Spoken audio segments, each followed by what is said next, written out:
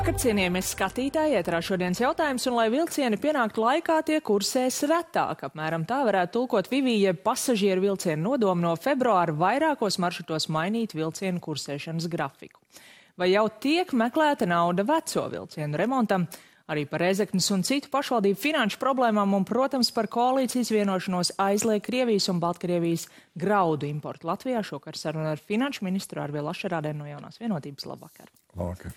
Par šo tematu, protams, arī sāksim vēl pirms nedēļas. Premjera, ekonomikas ministrs, zemkopības ministrs citu apgalvoja, ka Latvijai vienkārši nav jēgas kaut ko vienai pašai aizliegt, ja to nedara arī Eiropas Savienība. Kas ir mainījies, kāpēc tagad tomēr esat lēmuši, ka ir jēga vēl pirms šāda kopēja Eiropas Savienības lēmuma Latvijai vienai pašai aizliegt importu? Nekas jau būtiski nav mainījies. Tad ir Eiropas kopēja ekonomiskā politika, un ja jūs redzat,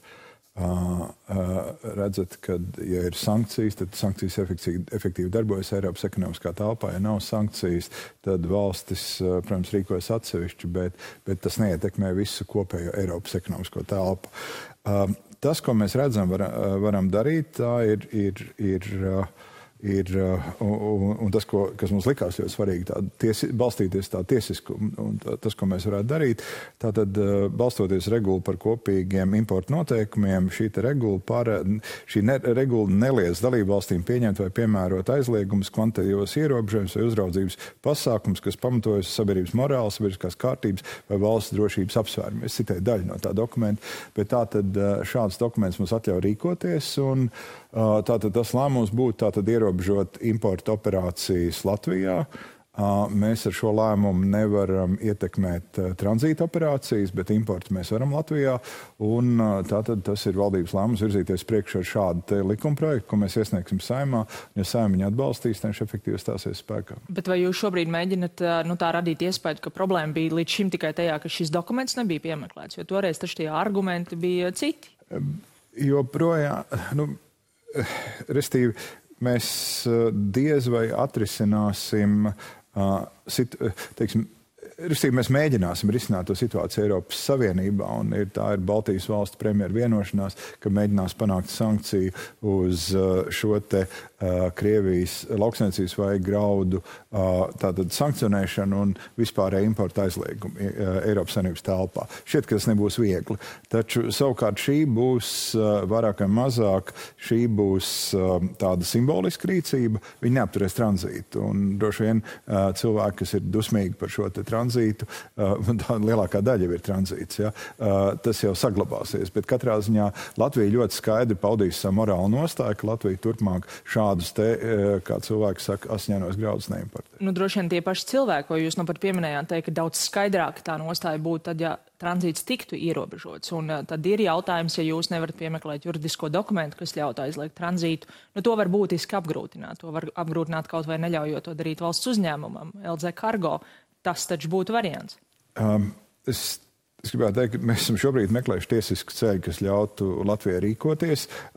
Iespējams, ka mēs skatīsimies, kādas vēl ir iespējas, bet šobrīd valdībai būtu jāsagatavo šie dokumenti, un tad jāiet uz priekšu, un parlamentā jāpanāk, ka šāds likums tiek pieņemts. Bet Igaunija taču tādu soli, kā saprakstīja, jau ir spērus, un tas droši vien netiek uzskatīts par pretiesisku ceļu. Tāda ir viens scenārijs, bet atcerieties, ka Igaunijā strādā pilnīgi citi privāti operatori, kas ar to nodarbojas. Tā kā to var darīt, bet tas nenozīmē, ka pa dzelzceļu nekustēsies vilcieni ar graudu tranzītu. Tā kā mēs varam mēģināt.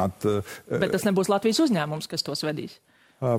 Tā iespējams ir vēl viena morāla kategorija, bet ļaujiet mums tikt galā ar šo, un tas šodien ir ļoti būtiski, manuprāt, koalīcijas lēmums. Un, manuprāt, vismaz es kā finanšu ministrs redzu, ka mums ir zinām ietekme tautsaimniecībai uz importu eksportu operācijām ar Krieviju, un tas būs diezgan skaidrs signāls, ka lūdzu uzņēmumi pēc uzņēmuma pārbaudiet, vai jums tieši to, ko vajag, kā prezidents ir teicis, un tas, ka izņēmumi tomēr sāks pārstruktūrēt savu darbību, iztiekot bez sadarbības un tirzniecības ar Krieviju. Par tranzītu ietekmi līdz šim ir bijuši aprēķini, ka, ja tur būtu aizliegums, tad tie būtu 100 miljoni gan ostām kopā, gan dzelzceļam. Par importu līdz šim ir pausts, ka skaidri skaitļi, cik tad vispār mēs importējam, nav zināmi. Vai jūs šobrīd varat kaut kādu ietekmi no šī lēmuma aprakstīt, un kas tad viņu izjutīs? Es pieņemu, šobrīd mēs vērtējam gan vēl, bet tāda graudu importa aizliegums, es domāju, tam būs relatīvi neliela ietekme, jo relatīvi neliels skaits Latvijas uzņēmēji izmanto šos te Krievijas graudus. Pamatā tās ir tranzīta procedūras, bet sāksim ar šo un izdarīsim likumīgi visu, ko mēs varam darīt. Mums tiešām nevajag iesaistīties starptautiskās tiesvedībās gan ar Pasaules tirdzniecības organizāciju vai arī Eiropas Savienības dalību valstīm. Tā kā lūdzu izdaram šo darbu, tad skatāmies nākamo, un es domāju, tas ir ļoti liels solis no valdības puses, ka šis jau sāk risināt, un mēs šo sākam risināt. Es gribu teikt, ka šajā situācijā Latvijai ir jāsaglabā valsts, kur rīkojās pārdomāt un atbildīgi status. Ja? Nevajadzētu rīkoties neapdomīgi. Vai tiešām šis ir arguments, vai tomēr pārāk liels bažas par to ietekmi, kas būtu Latvijas dzelzceļam no šāda soļa? Vai man prasat, vai tam būtu milzīga ietekme uz Latvijas dzelzceļu? Nē, es prasu, kas ir jūsu arguments kavēties arī ar šo tranzītu lēmumu? Ja, bet vēlreiz, tas pamat arguments ir rīkoties tiesiski. Mēs esam maza valsts, un mūsu vienīgā iespēja ir, lai starptautiski ar mums rēķināties, rīkoties tiesiski. No Igauniem taču rēķinās? Jā, bet vēlreiz Igaunija nav atrisinājusi grauda importa aizliegumu jautājumu. Ir izcinājuši, labi, ir Igaunijas dzelzceļa pārvadātājs nedrīkst pārvadāt. Es domāju, kāds nepārvadā graudus? Pārvadā. Tā kā mums ir pietiekami daudz privātu pārvadātāju, kas to darītu, kas nebūtu Latvijas dzelzceļa meitas kompānija. Tā kā sākam ar šo un skatāmies, kas ir nākamie risinājumi. Jāsaka, tieši satiksmes ministrs ir izteicies par labu gan importa, gan tranzīta aizliegumam, bet viņš ir arī pirms pāris dienām intervijā Delfos paudis, ka visā šajā vilcienu sāgā ir vajadzīgs plāns B, un ka viņš nāks pie koalīcijas partneriem prasīt miljonus, saprotu, ka ne vairākus desmitus, bet tomēr miljonus veco vilcienu remontam. Vai ir jau bijusi saruna ar satiksmes ministru? Jā un nē, mēs esam runājuši, kā to situāciju var savākt ar pašreizējiem pārvadājumiem. Es nezināšu precīzi, cik daudz, bet tas ir daudz 10 000 cilvēku lieto Rīgas ikdienas komutāciju, brauc uz pilsētu un atpakaļ. Skaidrs, ka tā situācija ir jārisina. Šī ir viena ārkārtas situācija. Ja tādas brīdis pienāks, meklēsim naudu, lai cilvēki var tikt uz darbu, lai bērni var tikt mājās uz skolu un mājās no skolas. Sabiedrībai ir jāfunkcionē, neatkarīgi no šī. Vēl ir dažādi citi vēl scenāriji diskutēt, kā to risināt. Mums ir svarīgi, ka tie cilvēki var pārvietoties. Tāds remonts jau arī nenotiek uzreiz, tas prasa laiku, un tad droši vien tas ir jautājums, vai koalīcija ir gatava ieguldīt šādā plānā B, ja šis pamatplāns neizdodas un galā neizdodas. Es no savas puses varu apstiprināt, ka meklēsim resursus, un es vēlreiz teicu, mums ir absolūti iedzīvotāju vajadzības ir primārs. Tad skatīsimies, kā varbūt kādā citā vietā nogriezīsim. Ir jau vēl tikai janvārs. Tā kā tā situācija arī ir iracionāla. Tie vilcieni ir testēti gadu. Tad, kad ielaid viņos pasažieri, pēkšņi vairs neiet. Ja? Tas ir kaut kas tāds nepieredzēts. Tā kā meklēsim jebkuru risinājumu, bet tas ir svarīgi, ka cilvēki var tiešām no punkta A uz B tikt tam grafikā paredzētajā laikā. Tā ir primāra valdības atbildība. Tikai janvāris ir arī Rēzeknē, kur finanšu ministrija jau ir paudusi, ka tā saņemtu 5 miljonu ārkārtas aizdevumu iepriekšējo saistību sekšanai, ja nāktu klajā ar bezdeficīta budžetu. Pagaidām, es saprotu, tas deficīts ir viņiem ieplānots virs 2 miljoniem eiro. Bija šī tikšanās, vai jums radās pārliecība, ka nevis izpildvara, nevis opozīcijas deputāti, bet koalīcijas deputāti, kas galu galā ir vienīgie, kas pieņems šo lēmumu par budžetu, ir tiešām gatavi aiziet līdz šim bezdeficīta budžetam? Kopumā tā bilde pret to, kas bija redzama pirms Ziemassvētkiem Rēzeknē, izskatījās būtiski labāk. Tur tiešām no pozīcijas neviens neieradās, bija tikai izpildvara, un toreiz mēs runājam par kaut kādu 20% deficītu. Tā un bija diezgan nedroša tā situācija.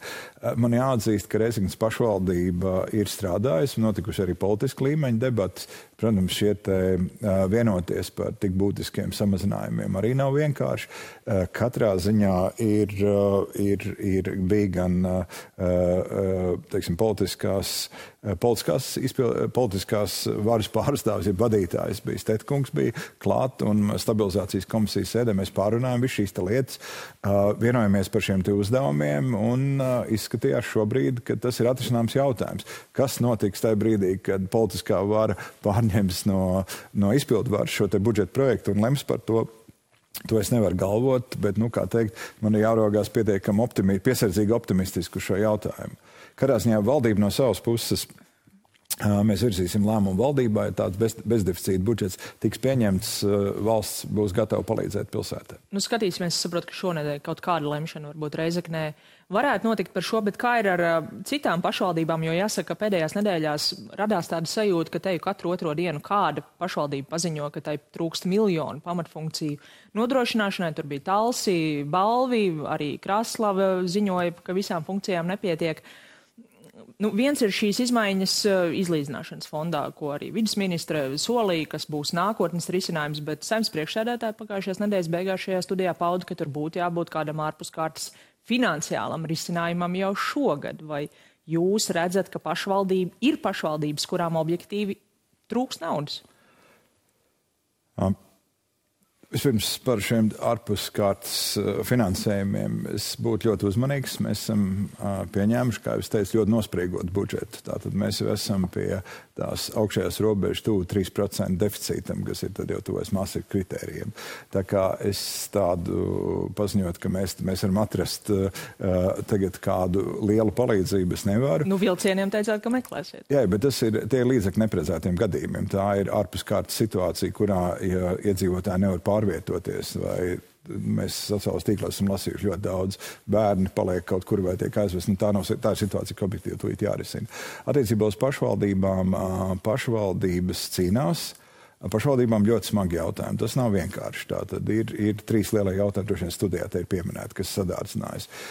Tātad pašvaldībām jālem, kā efektivizēt savu darbību, kā risināt šos jautājumus. Ir savukārt finanšu ministrija ir gatava nākt pretī, un to mēs esam pateikuši visiem. Valsts kas ir gatava atlikt pamatsummas maksājumus. Esam gatavi skatīties arī, kādā veidā piešķirt aizdevumus, lai pašvaldība varētu nodrošināt savu darbību, kas, piemēram, bija balvu gadījums. Ja? Tā kā mēs esam atvērti sadarbībai, un visi tie, kas nāk strādāt, mēs atrodam kopējas risinājums, kā budžetu var pieņemt. Es pašlaik nevaru pateikt to, ka izņemot Rēzeknes pašvaldību, kādu pašvaldību nevarētu tikt ar šo jautājumu galā. Tur nāk ārā visādi brīnumi, arī pašvaldības atrod, kas kaut kur ir bijis paslēpts, aizmirsts vai kā savādāk. Pašvaldībām ļoti grūti ir pieņemt lēmumu par to pašu skolu tīklu efektivizāciju vai darbinieku atbrīvošanu. Atcerieties, ka vēl nāk arī vēlēšanas. Ja? Tā kā, bet ir viss cieņa. Ļoti daudz pašvaldības tomēr dienas beigās atrod risinājumu. Bet, vai jūs varētu atzīstat, ka varbūt tā situācija, kādā šobrīd ir valsts un pašvaldība pēc pēdējā gada, varbūt nav gluži vienlīdzīga? Jo, jā, ir šis kredītprocentu kāpums, jūs jau pieminējāt, šīs trīs sadaļas ir minimālo algu kāpums un viss pārējais, un valstī bija šie inflācijas uzpūstie PVN ienākumi pašvaldībām. Saruna pa vidējiem lielumiem nepalīdz, bet es mēģināšu kopējie budžeta pieaugumi gan pašvaldībām, gan valstī ir 6% kopējais lielums. Protams, ka atšķirība ir situācijas ar pašvaldību un pašvaldību ir ārkārtīgi atšķirīga. Ir pašvaldības, kurās iedzīvotāju skaits pieaug un tiek meklēts risinājums, kur atrast, kur uzbūvēt jaunu skolu un tā tālāk un tā tālāk. Ir pašvaldības, kurās iedzīvotāju skaits dramatiski samazinās. Jā, dramatiski samazinās. Un, katrā ziņā pašvaldībām ir jāpiemērojas tā situācija, kāda tā ir un jāmeklē risinājumi. Bet es vēlreiz gribu pateikt, ka valdība ir gatava gan atbalstīt šo kreditēšanas apjomu, likumā noteiktā apjomā, tāpatās atbalstīt kreditēšanu, lai pašvaldība varētu veikt savas darbības, tāpatās pārlikt šos procentu maksājumus. Situācija, kamēr viņi stabilizēsies. Pieminējāt skolu tīklu, šodien redzējām visā Latvijā bija protesta akcijas pret mazo skolu slēgšanu, bet, protams, politiķi būs tie, kas lems, un tāpēc paklausīsimies jūsu koalīcijas partneris ZZS, ko par šo saka. ZZS pārstāv un arī tie, kas ir šajā izglītības komitejā, vēlreiz rūpīgi vērtēs un pārskatīs šo plānu, un arī ir vēlme tikties ar katru pašvaldību, lai izrunātu par katru atsevišķu skolu. Tad jūs šobrīd nevarat galvot, ka tas plāns tādā redakcijā, kā izglītības ministre to redz, ka to koalīcijā ZZS atbalsta? Jā, es nevaru to galvot. Nu, kā jūs teiktu, kad ZZS būs aprunājušies ar visām pašvaldībām par katru skolu, cik daudz tur no Čakšas kundzes plāna paliks pāri? Nu, es gribu teikt tā, ka raugoties no mana viedokļa, šis plāns piedāvā pašvaldībai ļoti efektīvu veidu, kā darboties. Tas ir no vienas puses. No otras puses, es saprotu arī to pašvaldību situāciju, kurā kādā apdzīvotā vietā skolai vai samazinot līmeni vai aizslēdzoties, skaidrs, ka iedzīvotājiem tas rada emocionāli ļoti nopietnas reakcijas, ļoti nopietnas pārdomas. Pašvaldības mēģina ar šo tik galā. Ir pašvaldības, kas to atrisinājuši ir ļoti labi, ir pašvaldības, kas nav izlēmīgas. Diskutēsim arī par modeli, kā rīkoties, kā atbalstīt tos, kas ir izlēmuši un kādā veidā rīkoties ar tiem, kas nespēj šo lēmumu pieņemt. Pašvaldībām agri vai vēl ir jāpieņem lēmumu par efektīvu skolu tīklu, kurā tiek piedāvāt kvalitatīvu izglītību. Bet mans jautājums bija par koalīcijas lēmumu, kas valdībā jums arī būs jālemj. Vai jūs šobrīd pieļaujat, ka kaut kādas ZZS prasības, Mieriņas kundze minēja, varbūt, ka viens kritērijs, ja mazā skola ir ar sekmi līmeni virs vidējā valstī, tad atstāja. Vai jūs redzat, ka varētu kaut kur vēl par šo vienoties? Es pareizi no žurnālistu puses uzdošu šādu jautājumu, vai ir gaidāms kādas domstarpības koalīcijā. Es šobrīd varu teikt, ka šī koalīcija atrod labus risinājumus, kā risināt vienu vai otru sarežģīto jautājumu, kā tikt uz priekšu, kā piemēram šodien ar graudu importu aizliegumu. Varbūt līdz šim tie jautājumi bijuši vienkāršāk nekā tie, kas stāv šobrīd jums priekšā, ir gaidām, bet tas, kur... Bērtuls kundze ir bijuši daudz smagāki cilvēktiesību paketi un tā tālāk, tā kā esam tikuši galā. Tas, kur droši vien nebūs domstarpība, rīt valdībā plānots apstiprināt jauno valsts ieņēmumu dienestu vadītāju. Ko jūs no viņas personīgā darba stila, no viņas pieejas sagaidāt atšķirīgu salīdzinājumā ar Ievu Jaunzemi? Mēs esam pārunājuši šos te jautājumus, un ir valsts ieņēmuma dienestam, kā jūs teicat, ir tādas savas attīstības fāzes, un tā jaunā fāze paredz divus lielus jautājumus. Viens ir, laikam viņi sauc profesionāli par digitālo transformāciju, otrs šī klienta orientētas organizācijas attīstība. Esam šīs divas lietas pārunājuši. Jaunā vadītāja ir teikusi, ka tas sakrīt ar viņas domām. Bet Jaunzemes kundzei neakceptēja šos virzienus? Jaunzemes kundze ir akceptējusi, bet viņai ir savā laikā nācis izdzert pietiekami rūgtu kausu cīņā ar korupciju valsts ieņēmuma dienestā un arī tādu organizācijas darbības stabilizēšanu. To viņa ir izdarījusi, sākās jauna fāze. Pagājušajā nedēļā valdība arī tad apstiprināja jauno ēnu ekonomikas apkarošanas plānu. Tas paredz turpmākajos 3 gados samazināt ēnu ekonomikas līmeni par 1% punktu. Uzņēmēji jums jau valdības sēdē pauda, ka tās ir pārāk zemes ambīcijas. Ēnu ekonomikas pētnieks Arnis Sauka pie kolēģa Jāņa Dombūra atkal pauda, ka tās vispār nav ambīcijas, ka šādā apmērā arī neko nedarot tā ēnu ekonomika varētu samazināties. Mēs nemākam samazināt straujāk? Nevarētu taču būt, ka negribam. Šī diskusija ir diezgan komplicēta, tāpēc, ka īsti arī es mēģināju valdības sēdē rādīt, ka īsti pateikt ēnu ekonomikas patiesos apjomus ir relatīvi grūti, atšķirās tie paši Saukas pētījumi no Šneidera pētījumiem tā tālāk. Varu piekrist, ka tās ambīcijas ir uzmanīgas ļoti, un viņas ir saistītas ar to, ka Eiropas komisijai veidojot budžetu, mums ir jāpierāda, ka tieši šis te pasākums dos tādu vai tādu rezultātu, un lai to nenoraidītu. Savukārt, bet tad mēs nemākam pierādīt, ka mēs iegūsim lielāku rezultātu. Es mēģināšu valdības sēdē ļoti skaidri teikt, tā galvenā prioritāte ir aploksņa auga samazinājums. Ja? Un tāda iezīmē ļoti skaidri mērķi par 4. daļu. Ja? Un mēs esam vienojušies ar jauno vidu vadītāju, ka viņi arī redz līdzīgi, un tas jau ir pilnīgi cits ambīcija līmenis, tāda būtiski samazināt aploksņa augu izmaksas. Un tur jums bija virkne pasākumu uzskaitīti, un uzņēmēji saka, jā, tie ir labi pasākumi, bet ja vēlas, lai gan darba devēji, gan darba ņēmēji maksāt nodokļus, tad šiem nodokļiem jābūt zemākiem, un tas šajā plānā nav. Pagaidiet, viens ir ēnu ekonomikas ierobežošanas plāns, otrs ir nodokļu politikas izmaiņas. Mēs šodien ļoti rūpīgi par to diskutējam. Ja, tā kā man ir laiks līdz pavasarim, lai šo nākt, un tā nav galīgi vienkārši diskusija. Tātad šādas te nodokļu samazinājums galīgi neiebilst, bet mums jāsaprot visiem, ka tās ir ļoti būtiskas izmaksas. Ja, un mums ir arī citi paralēli uzdevumi, kas ir jārisina, tie drošības jautājumi. Par šo vienošanās vēl nav? Par šo vienošanās vēl nav. Paldies jums šokar par sarunu. Paldies arī jums, skatītāji, par uzmanību un tiksimies rīt.